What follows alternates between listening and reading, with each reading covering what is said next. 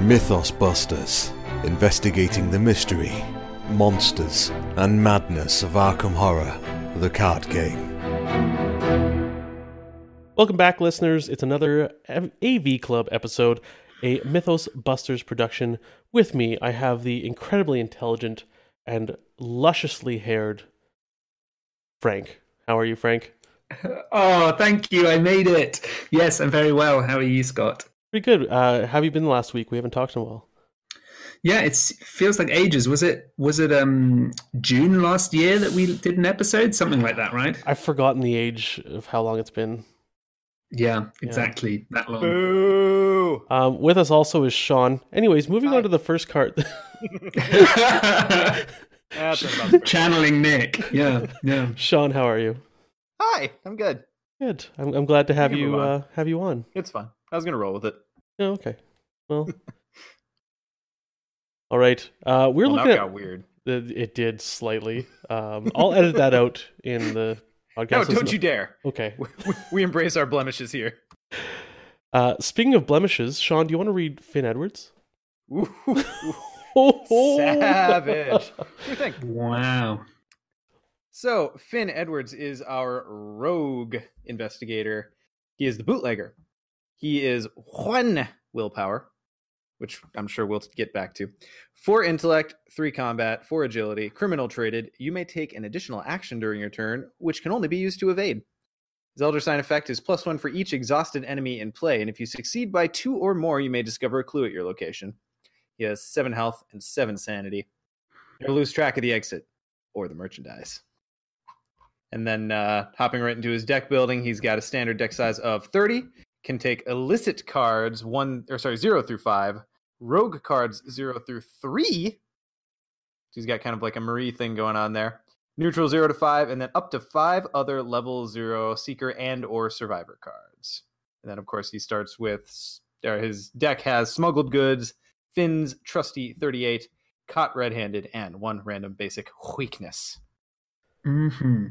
So let's talk about dump stats. Yeah. And 1 willpower, because Frank, I know Sean, you're just jumping in, but Frank and I, over the last couple decades, we've talked about the 1 willpower or 1 in a stat, and how sometimes it's actually a boon. Like you just accept the fact you're not going to pass that, and you play around it. Yeah, it's kind of freeing, isn't it? Mm-hmm. Because it's like I'm not going to worry about it. I'm just going to take my licks, and that's how it's going to be. Yep. Now, unfortunately, the willpower stat is one of those stats I think it's hardest to play around because you have to play around the cards that are randomly coming off the encounter deck. It's not like it's a low combat, so you're like, I have to have combat options, or I have a super low intellect, I have to have clue getting options. The willpower one can sometimes be like devastating, like lose a couple actions, take 3 willpower hits, something like that. Yeah, it's more wildly variant, the licks you have to take with that strategy. Yeah, I think it also then means that if you've got a really low willpower, you have to think about it in terms of what you include in your deck to avoid willpower tests or to otherwise mitigate them, exactly like the way you described with intellect. Like if I'm going into a scenario with intellect 2, I'm probably going to have testless ways of getting clues because I'm not going to be passing intellect tests. And for willpower, that means maybe I'm going to have things that either cancel treacheries or deal with them in some other way, or maybe mitigate losing actions or mitigate taking horror. So it just have to shift that focus of my deck building completely away from the willpower, because including a load of willpower icons, like you wouldn't do that in a low intellect seeker, low intellect investigator, just pile intellect icons in their deck and hope for the best. You'd probably look for more efficient solutions, I think. But there aren't that many for willpower. Yeah, and I mean, if you were to pile in those willpower icons, are you just piling them in because they're willpower pips? Like, what are the cards that have them on it, right? Yeah. Like, intellect pips often go with investigating things, so a lot of seeker cards have them. are you just going to pick a card based on willpower pips as opposed to what the rest of the card does? Do you know what I mean? Yeah. And it's not like we think of Rogue as the faction with loads of willpower boosts. Like that clearly in my head is Mystic. A lot of their cards have willpower pips on them, so I'm going to include them anyway. So then you might end up building a really weird Rogue deck if you're including Liquid Courage, I guess, because it's got a pip, and Contraband has a willpower pip. Like it seemed you'd end up with this really odd deck if you're trying to pack it full of those icons. Yeah. That all being said, Finn has turned out to be actually a pretty robust investigator, especially solo, for me at least. Have you guys had a lot of options or a lot of times to play him? Finn, good. I've not played him in solo. I've played him in multiplayer, where I actually think there's a little bit more room to mitigate his low willpower, either by your compadres helping you or via a card we'll talk about shortly. But yeah, the fact that he's got 1 willpower, definitely a thing.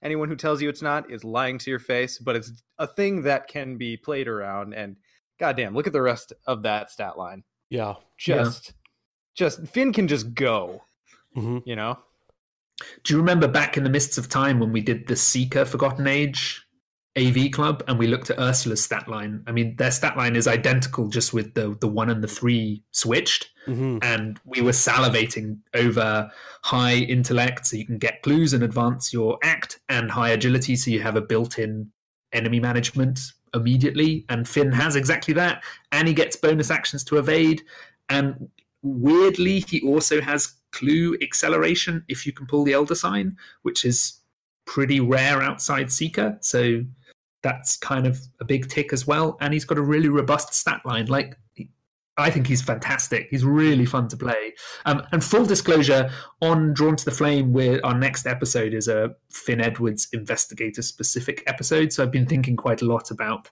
what makes him different. And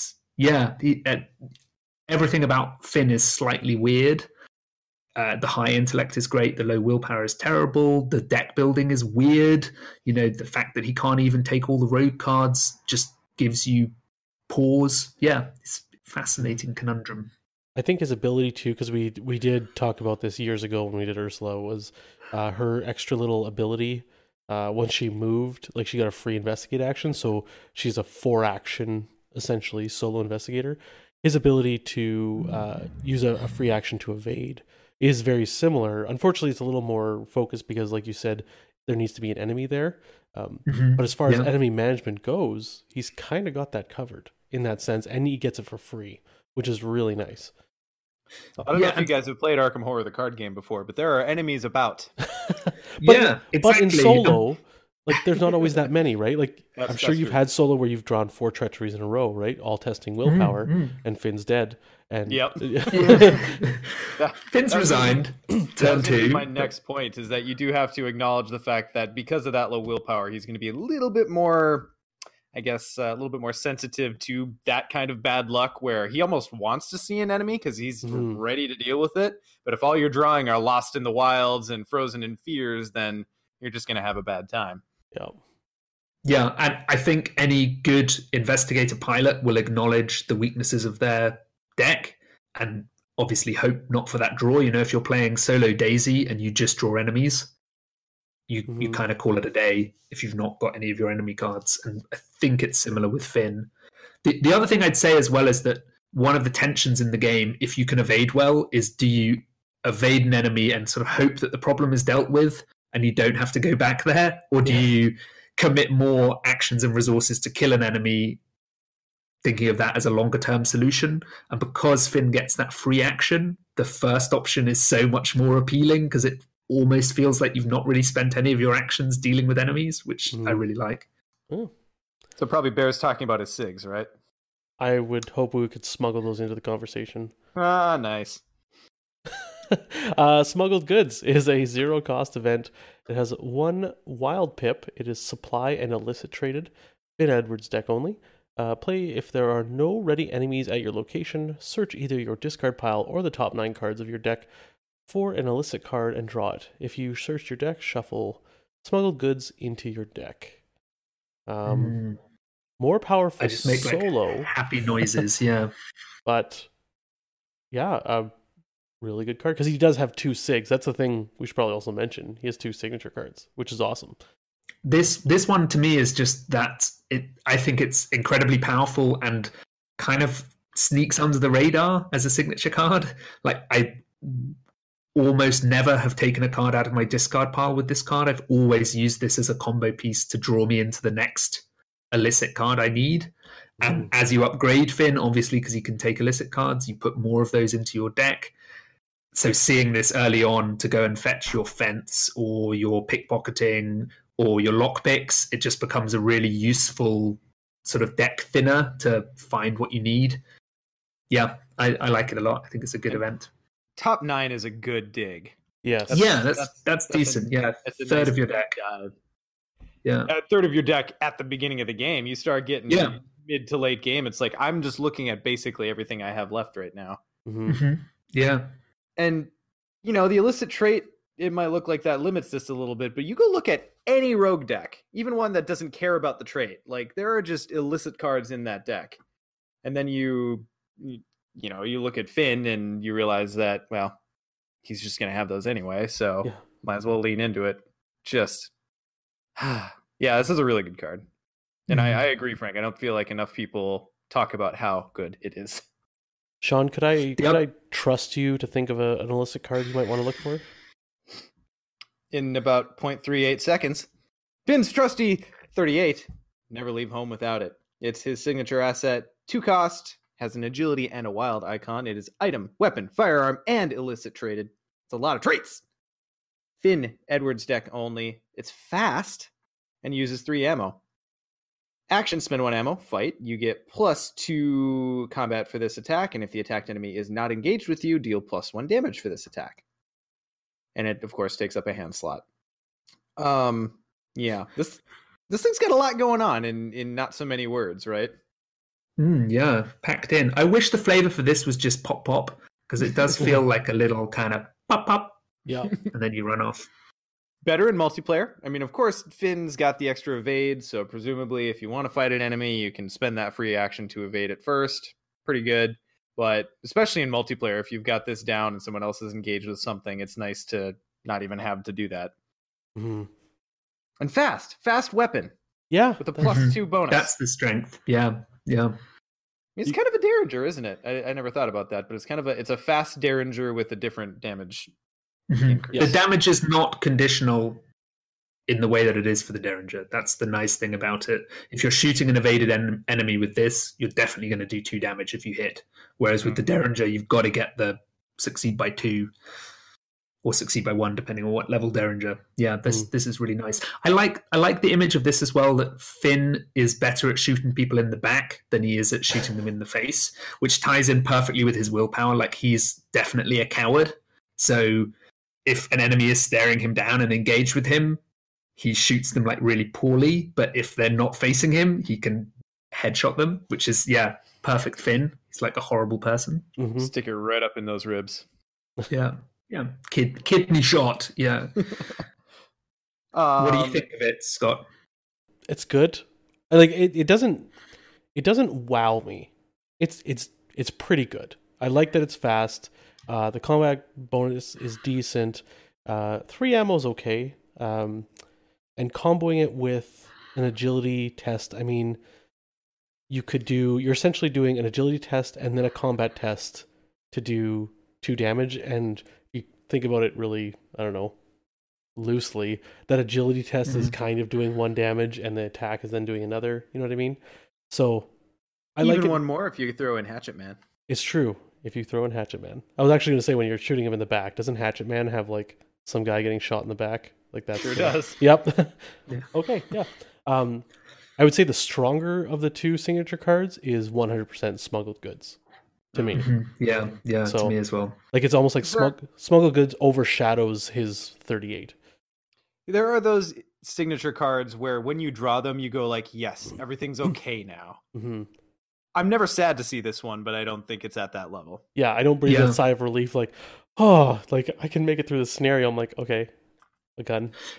Do you know how I almost see this card a bit like a backstab, it's like a specific burst of damage. So what you just described, Scott, with the evade for a damage and then shoot for a damage, the fact that this is fast, I think I actually picture this as though I'm facing like maybe a 4 or 5 health enemy, and I'm going to evade and shoot, and then if I haven't used all the ammo or whatever, I'm kind of not going to, like, it's not my reliable weapon that I use to kill cultists. It's my weapon that I kind of try and unload, and in one turn. Then I'm done with. Yeah. Right.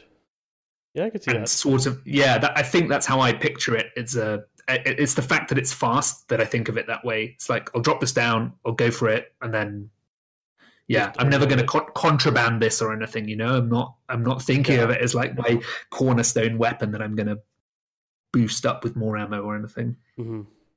Yeah. Anyway, you guys are horrible because you've not let me read a card yet, but don't worry because I've caught you both red-handed. You caught us red-handed. That is... So I will read this one. This is a treachery, it's a weakness, and it's blunder traded, which I think is Peter's favorite trait. He's a guy on another podcast.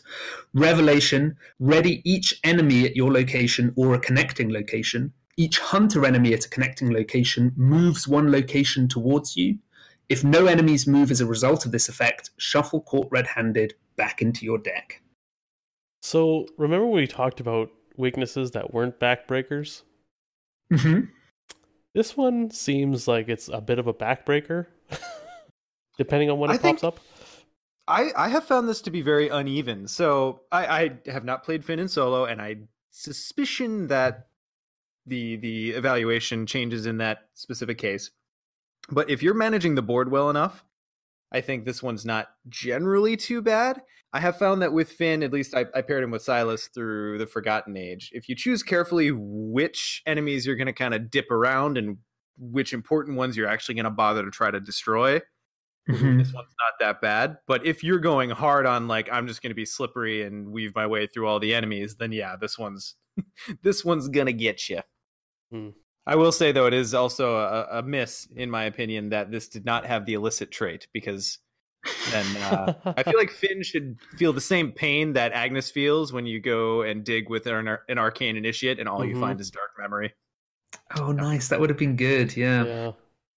I remember the first time I did that with Agnes, and I was like, wait, do I have to choose this?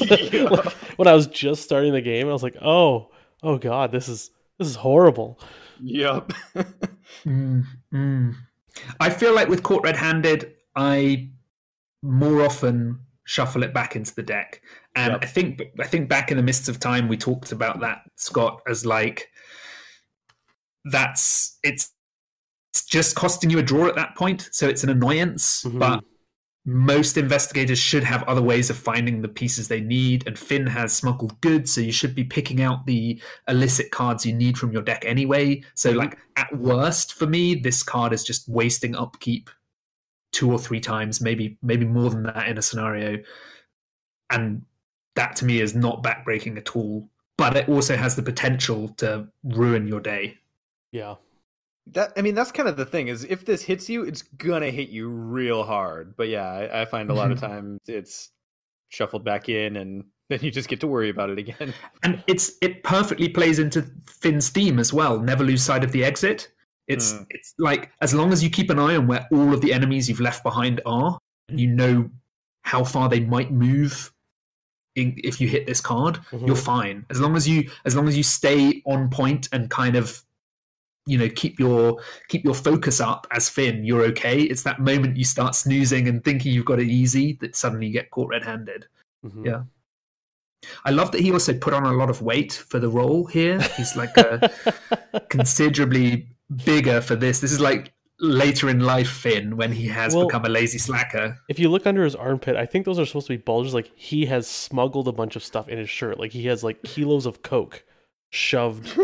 Okay, and what's in his cheeks then? Is he just filled his cheeks with little... Yeah, baggies of heroin. Yeah. Oh, hey guys, nothing to see here. Yeah. He's been smuggling Cheetos and sampling the product a little bit too much. Never do your own stuff. Never do your own stuff.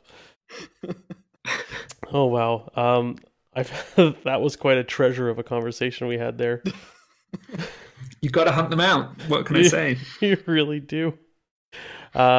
Next card is Treasure Hunter. It's a level 1 rogue asset, 1 cost. It has an intellect pip.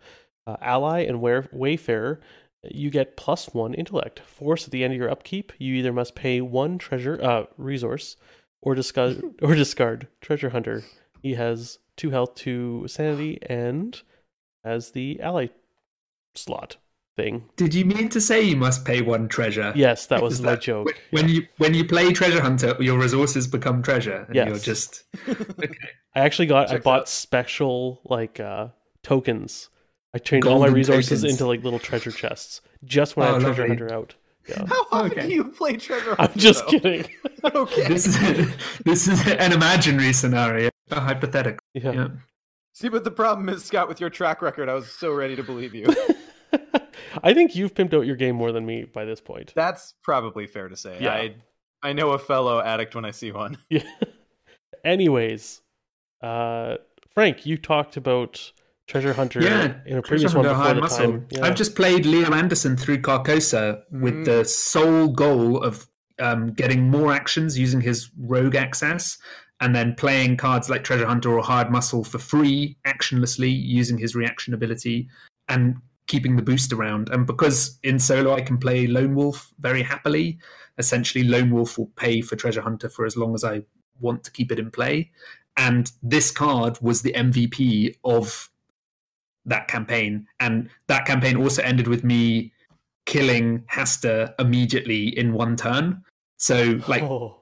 better than the brand. I'm rating Treasure Hunter 1, Time War Brand 2 in Wow. that campaign. Like, that's how good Treasure Hunter was. And I probably paid way over the cost for Treasure Hunter because I just enjoyed having it around so much. Because he becomes an intellect 4, and then you don't really need to worry about anything else for passing tests. You chuck in a few icons, easy peasy. Or you pay 2 on Keen Eye and you have Treasure Hunter down, and you're a 5 for the turn.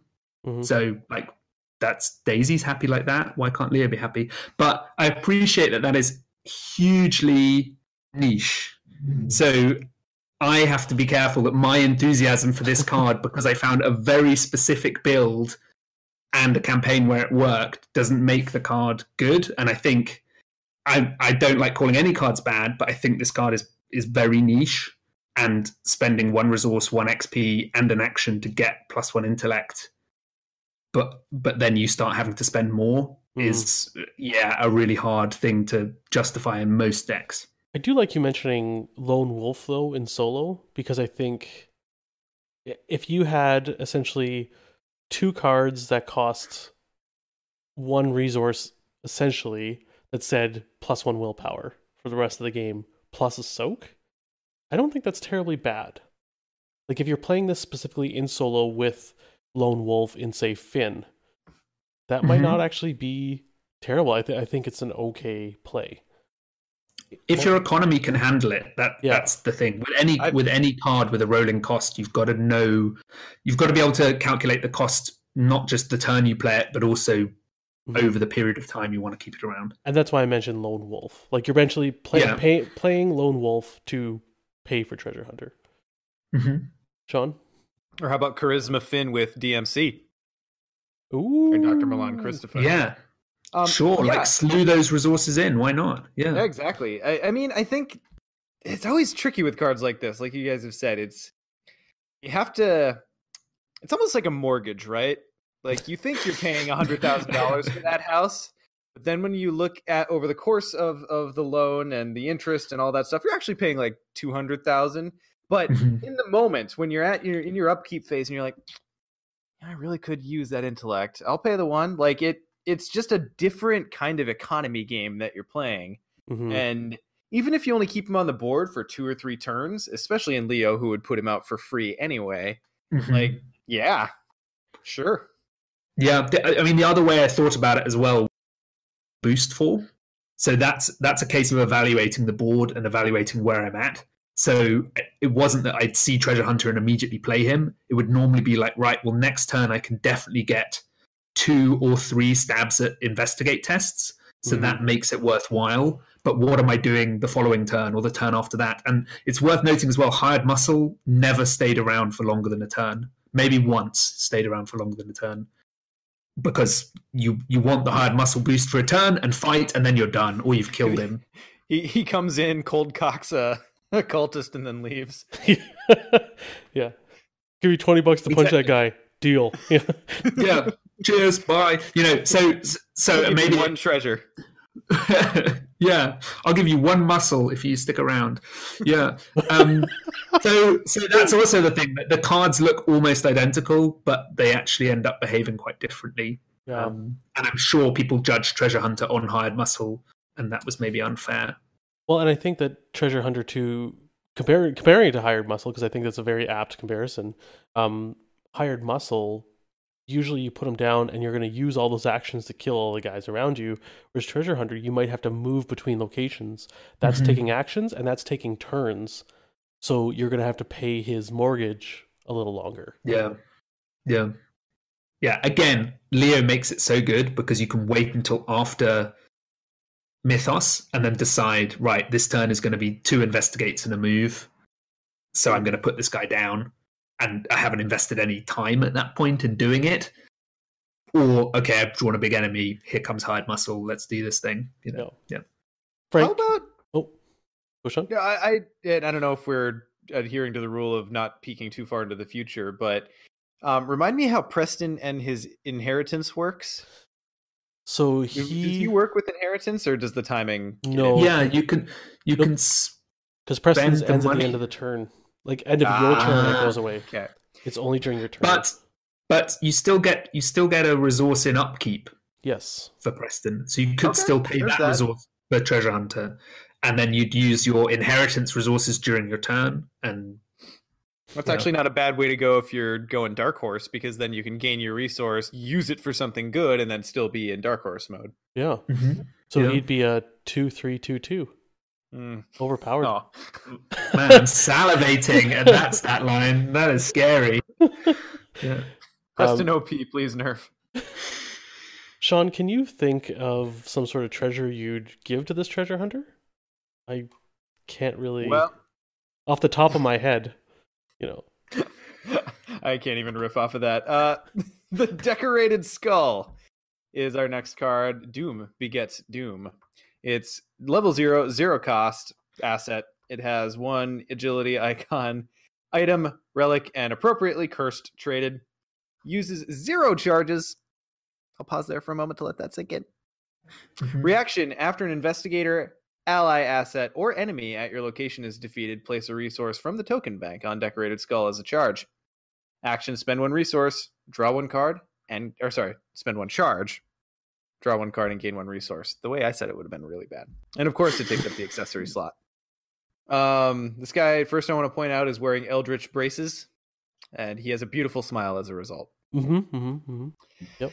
I want to like this card, and I've put it in a few decks. Mhm. I've never found it to do as much as I want it to do, even in higher player counts. I think there's kind of like this issue with this card, because I think I'm the same way. Like, I read this card, I was like, wow, this sounds great, right? Like, I'm going to do stuff that I would normally do, like allies, Defeat would lead play. investigators. Yeah. Right, defeat investigators, yeah, in Grief Safina, yeah. But right, like, you're going to kill enemies, your allies are going to die off, and once in a while you're going to take the action to spend to draw a card or gain a resource. And it all sounds well and good, but I never found that this came down at the right time to get a bunch of charges. And then also, I play a decent amount of solo, where the amount of times I'm drawing a card and gaining a resource, like, I have other stuff to do. Like, your actions are so tested that, They're cramped. yeah, like, you It's tight. you don't have very few. And I will say that the times when I would draw a card or gain a resource, I'd love to do both. But this also takes time to get out, takes time to get charged up. Like, it's, yeah. I never found a really good, efficient use for it. Frank, tell us why you love this card. I found it like as an odd card, just sort of rounding out, trying out new investigators and things like that. I basically had exactly the same experience as you guys, where I only really played it in multiplayer because I found it too hard to play ever solo, and in multiplayer it was nice-ish, and it would maybe go up to 2 charges, and then I'd spend them and refill my hand, and I felt like it was trying to fit into a kind of boom or bust rogue thing, but it never really quite found that place, because I found with boom or bust rogue, either you're like wanting to draw a bunch of cards, at which point you'd want lots of charges on this, or you're not, because you've got those cards, at which point this is empty. And I suppose the shape of a game, you don't get like a rush of enemies early on that you kill and get a bunch of charges and then you rebuild. Normally it's you kill one, get a charge, kill another, get it. It just, I don't know, I can't quite put my finger on why it didn't really fit. Akachi though, hey, that is some sweet Akachi tech. Yeah. Comes in with a charge, and I still haven't done this yet, but I really want to use it as a torrent of power battery. Because you could. Yeah. You know? GL Weston in the chat mentioned something that I felt the same way too, that if one investigator is going to use it, I found a Leo build where you're running lots of allies, lots of disposable allies. I found it was a decent add. Yeah, I was going to mention Leo again, but I feel like I keep talking about Leo. So, yeah. Well, Leo's pretty good. I mean, yeah, he at least has that turnover of allies. The other thing, like Academic Army, if you're playing paired with the Seeker who is having disposable bodies that are dying, maybe you want the Skull kind of kicking over in that way as well. You could put it in Ursula, and then you could get Ellie Horowitz to find it, and then when Ellie leaves, then you can put oh wait. No, she leaves with the Skull. Yeah. Yeah, I think the best I can say about it is that it doesn't ask a whole lot of you, aside from just it being a card. You pop it down for 0 cost, and it charges up passively as you play the game. But yeah, no, I think it fits in a few decks, and it's rough. I don't know. It's the low-hanging fruit at the end of the deck cut, right? Like when you've got all these cards, you're at like 31 cards, you're like, what do I cut? Probably because Decorated Skull, it's a nice efficiency, kind of like you said, doesn't cost much, doesn't ask much. You play the game and then it gives you a little bit back, but it just gives you such little bit back. I like it in Leo when you can Ever Vigilant it down as well. You've got Ever Vigilant on Stick to the Plan, so you play your 45 and something else, and this just as the kind of third asset. You don't really care about that. Just as a cute little kicker. It ticks up, and then every time I would draw to refill my hand, which is probably the action I'm more likely to take, I'm also getting a resource for it. So it's a little, like, I would say the card replaces the draw action for Leo, and it's a little bit of economy as a result. Yeah. That's how I'd sort of see it fitting. Which he'd like to have for his ability, drawing allies. Yeah, exactly. Yeah. I think you want to draw into allies, you want the resource to play them and all of the expensive Guardian weapons. This helps you do that. You know what makes this card rough for me now, though? And I know it's tough to compare cards against other cards, but you know what? With slots, you kind of have to. Lucky Cigarette Case. Yeah. I really... that card is really good, and almost anyone who can take this can also take that. I suppose Ursula accepted, but... There are some good accessories about nowadays. It's a thing. I bought Relic Hunter for the first time at Iron Man. I didn't know what the hell I was doing. I was like, what is this card doing in my deck? Two accessory slots? Yeah, I was key of easing. Who should read the next card? Frank, can you handle this? It's Eavesdrop, though. I heard that. What? You got the order wrong. The next card is Eavesdrop. Is it? Okay. Yeah. I got the card order wrong. That's right. Unless you want me to handle it. I can handle it. Are you sure? Yeah? Which do you want? Let's have you handle this one. Okay, fine. We're going out of order, guys. Sorry, this is crazy. This is you handle this one, which is a rogue event, 0 cost, 0 XP, intellect and agility icons. It's trick-traded, and it reads fast, play after you draw a non-peril encounter card, but before resolving that card's effects, choose another investigator. That investigator is considered to have drawn that encounter card instead. Gain 1 resource.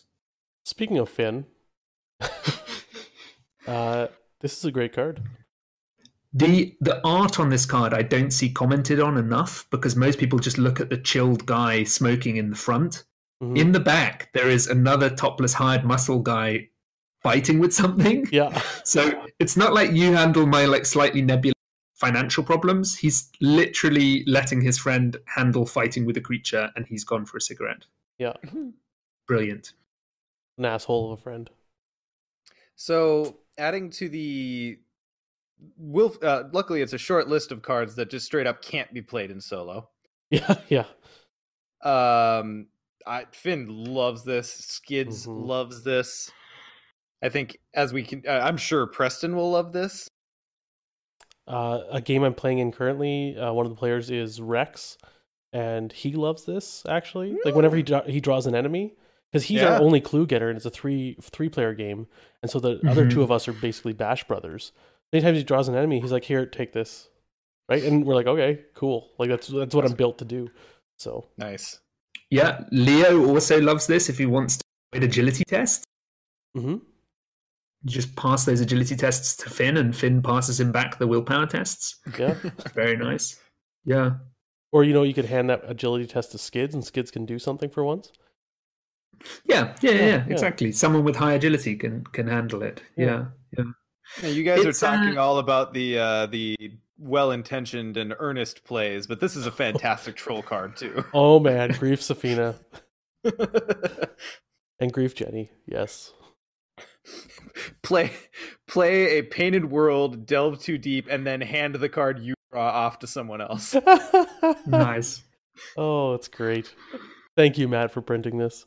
But back to real decks. This is great in a lot of decks where an investigator will have a really hard time with very specific things. It's on the like if you're playing Finn, handing a willpower test to say Agnes is almost as good, I'd say, as a ward of protection. Like you're just handing it to someone who you know can deal with it. It's almost as good as canceling it. For you, it is. Or right, but what if it's like test willpower 3 and I hand it to Agnes and she's got her something out and she's at a 6 willpower? Like that's nothing, right? Oh yeah. Yeah. And I gain a resource. Absolutely. Yeah. I think the only thing I don't like about this card is that I don't do anything in solo as a predominantly solo player. And that to me is a sign of a really strong card that I wish it worked in solo as well.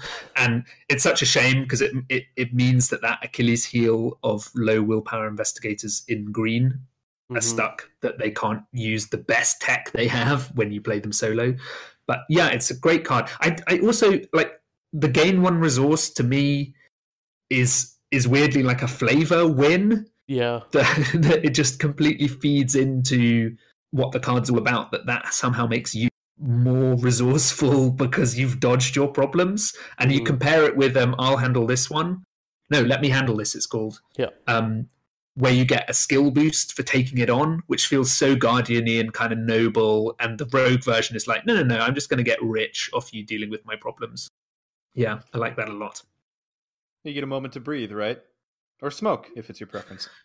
Yeah, exactly. It's the same as an action, right? Yeah, I think you'll find in the click economy it is the same. Hey, I heard that. I was eavesdropping. There it is. Okay. Yeah. Eavesdrop, 1 cost, rogue event. It has a intellect and an agility pip. Insight and trick traded. Ooh, insight.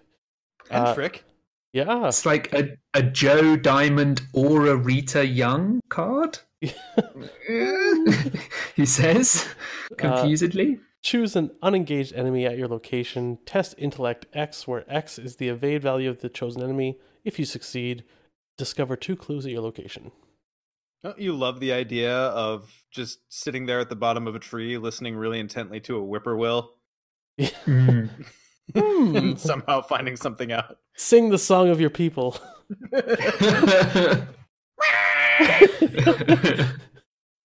Or somehow listening to like a night gaunt.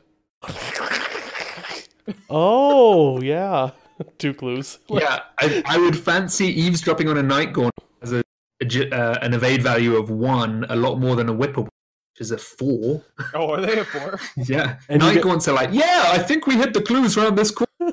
And Whippoorwills are really sketchy and Yeah. obscure. I'm not too hot on this card.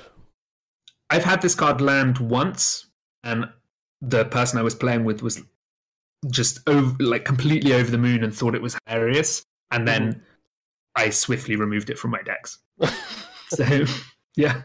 I like it. I think it's a cool effect, but I think it's two separate things kind of colliding. So I mentioned Joe Diamond and Rita Young when we talked about the traits, but like Rita is trading her best stat, 5 agility, for intellect, which is 2, to try and do this test, which I just don't see that working for her at all. And Joe is Seeker, so why does he need to try and evade or get away from an enemy using his agility of 2 to then be able to test willpower, intellect of 4? Like, it's so easy for this card not to fit with players or with investigators. And I think Finn is obviously the best fit for it because he gets a free evade, so he can ensure that there's an unengaged enemy, and his intellect is high. But beyond that, yeah, it can be really tricky to find it landing. What's your experience been of it? Yeah, I'm in the same boat. I feel like this is kind of the flip side of the skull, where that one doesn't ask much of you, but it's kind of a weakish effect. 1 cost to grab 2 clues without having to actually investigate. That's a really good effect, but a lot of things have to line up in order for it to happen. Yeah. Unengaged enemy, probably low evade. You want to have high intellect, which why aren't you getting just the clues normally anyways? And there's a test involved. Like, it just asks a lot. Like, and it would be it's testing the skill that you would be using to just investigate anyway. Yeah, like I look at this, I'm like, you're just a shitty Drawn to the Flame, right? We know how good that podcast is. Yeah. You guys should have named yourselves Eavesdrop. No. But that'd be so good if there was a rival that were like a less good Drawn to the Flame called Eavesdrop. But seriously, like, looking at this card, like, I look at this and I look at Drawn to the Flame, and Drawn to the Flame is like infinitely better, I think. Or look what I found, if we're kind of in that same arena. Yeah, or Scene of the Crime, right? Like, all these get 2 clues things. Like, Scene of the Crime is just like, is there an enemy at your location? Yes. Is it the beginning of your turn? Yes. Here's 2 clues. You know, This one just asks way too much. I think one of the best I can think about for this one is, and this is still just marginal, but like maybe Skids takes On the Hunt and pulls an enemy at a 2 clue location specifically to play this card. But that's and then tests his 3 intellect. I still think it fits better. It fits better with Finn in that situation. You get to the evade free, so that's the first clause covered, and your intellect's high. So you're like, I didn't want to spend my off-class slots on deduction. I'm going to grab 2 clues quickly here. Maybe there's a locked door down as well, or something like that. So you're avoiding another test by playing this card. Like, that's where I see it. Yeah. Being useful. You know what is the shame here is that it is unengaged instead of exhausted, because then handcuffs, you just drag around a cultist and make him tell you things. Yeah, it might find its place someday, but I've included it in Finn, I've included it in Jenny, and I've yet to really be impressed with it. Jenny, yeah. Well, rogues. What do you guys think overall? I think it's important to me that I say this publicly, but Finn is proof that an investigator can be really good if they only have 1 willpower. Yeah. Well done, Sean. Imagine I know that was hard for you to say. Yeah. Imagine a mystic with 1 willpower. Wow, that would suck, wouldn't it? The audacity. Oh, wow. They better not release anyone like that. Yeah. I really enjoyed Finn solo. So if anyone there is thinking of another solo trip down anywhere, Finn's pretty good. Finn's really solid. Yep. And if you want to hear Finn being played solo, but you don't want to do it yourself, over on the Drawn to the Flame podcast, we do something called Think on Your Feet, which is a really good rogue card. And it's a live play series. And the next one is going to be Finn Edwards versus the Forgotten Age. So that's starting probably early February. We'll be doing that. So yeah, listen to me get ruined in the jungle. I love the Think on Your Feet series. Like I look forward to those. Thanks, Scott. So, yeah, thank you. I appreciate those. Favorite card out of the pack? Well, let's stick to the bottom 4 there. Yeah. For me, it's Treasure Hunter. For just the fact that I have great stories about a card I didn't think was amazing, and it just has been, in that deck, playing that campaign. It's very fun. It was, this is how much I enjoyed it. I finished Carcosa. I was like, that was really good. Return to Dunwich came out, and I was trying to pick who I'd solo through, and I chose Ursula, but I didn't start for about a day because I couldn't get off wanting to play Leo. And I was like, I can't just play the same investigator straight all over again and just do the same upgrade path just through a different campaign. But that's how close I was to doing it, that I'd enjoyed it so much. So yeah, Treasure Hunter for me. John? As someone who plays almost exclusively multiplayer, You Handle This One just has a very good place in the rogue card pool. Yeah. As someone who plays about 50% multiplayer, I have to go with You Handle This One as well. Like it's done so much work to keep our party alive. It's a fantastic little multi-purpose tool. Yeah. Nice. Speaking of playing multiplayer, Frank, is there some way that some people could play multiplayer? Maybe in Yes, in there England? is. Yeah. We're doing an event called Arkham in Flames and 10th of March. So depending on when these episodes get released on the AV Club, if you're not listening live, it's coming up on the 9th and 10th of March. Hopefully there's still time to get tickets. We've sold lots of them, but there are a few left. And it's going to be 2 days of just playing Arkham. So a little bit like Arkham Knights in the US, or there was one in the UK that lots of people couldn't make it to, but completely fan run.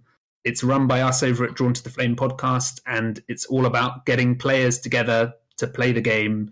And we're going to be doing lots of different fun things like multiplayer epic multiplayer labyrinths, and something we've called Arkham Hot Seating for you to meet new players. And we'll be going for drinks in the evening to meet people and hang out and socialize. So yeah, if you want to find it, if you just search for Arkham in Flames on Eventbrite, you can find tickets there. They're hopefully pretty affordable. And yeah, that's coming up in March in London. Right on. And I heard too, some people were looking at the epic multiplayer labyrinths and taking teams of all one color in like each team. Yeah. Like all yellow all the time in one group and all purple all the time. Yeah, our feeling about it is we're up for basic anything players want to do. Like the point won't be that we won't have any custom-made scenarios just for Arkham in Flames, but if people want to bring ideas like that, I'm really up for them. I made a joke about there being like a Gauntlet the Gathering, where it's 8 auto-fails in your bag, as well as other tokens, just as a joke, and it would be called Frank's Funhouse, and you have to try and just finish the gathering. I said it completely trolling people as a joke, and people were like, yes, okay, so who could I play that could beat this? Okay, Wendy could be good. And people started plotting decks. And like, this community is so inventive, and it's good to throw out challenges like that and say, like, forget your orthodoxy, forget optimization. What could be a crazy thing that could beat this challenge, or things like that? I've always thought a really fun bag, like for a scenario, would be Elder Sign, Tentacle, +1, -3. That's it. Yeah, that's a really nice idea. Yeah, because you never know how high to push, right? Like, the highs, the lows. Yeah. So, anyways, I've always wanted to play labyrinths with all 3 teams playing the same investigators, so it's truly like alternate universes. Ooh, yeah. So, and we've also done something with patrons of our cast where we did labyrinths, but we all picked our investigators at random. And we had a little random selector for our investigators. And then when we saw what pool of investigators we'd have, people could then choose what teams they wanted to be in. And in that pool of, I think there were 10 of us, we only drew 1 Seeker. Ooh. So there was this like really weird trading going on of like, well, which two groups can survive without a Seeker, and how do we do that? And stuff like that is, again, like you get these really interesting deck designs where someone's like, okay, I'm playing Wendy, but I'm going to really tech for clues because that's my role in this one. That stuff I love. I think it's so satisfying. So yeah, check it out, Arkham in Flames on Eventbrite. And thanks so much for having me, guys. It's been really fun doing these. Yeah, well, thanks for joining us. I hope you can join us in the next 10 years to do another one. Yeah, that would be great. Yeah, someday in the future. All right. I missed this time compression joke. You were on the outside of this right now. That's okay, Sean. Looking in. You miss a lot of jokes. All right, guys. Thanks for joining us. It's AV Club. We out!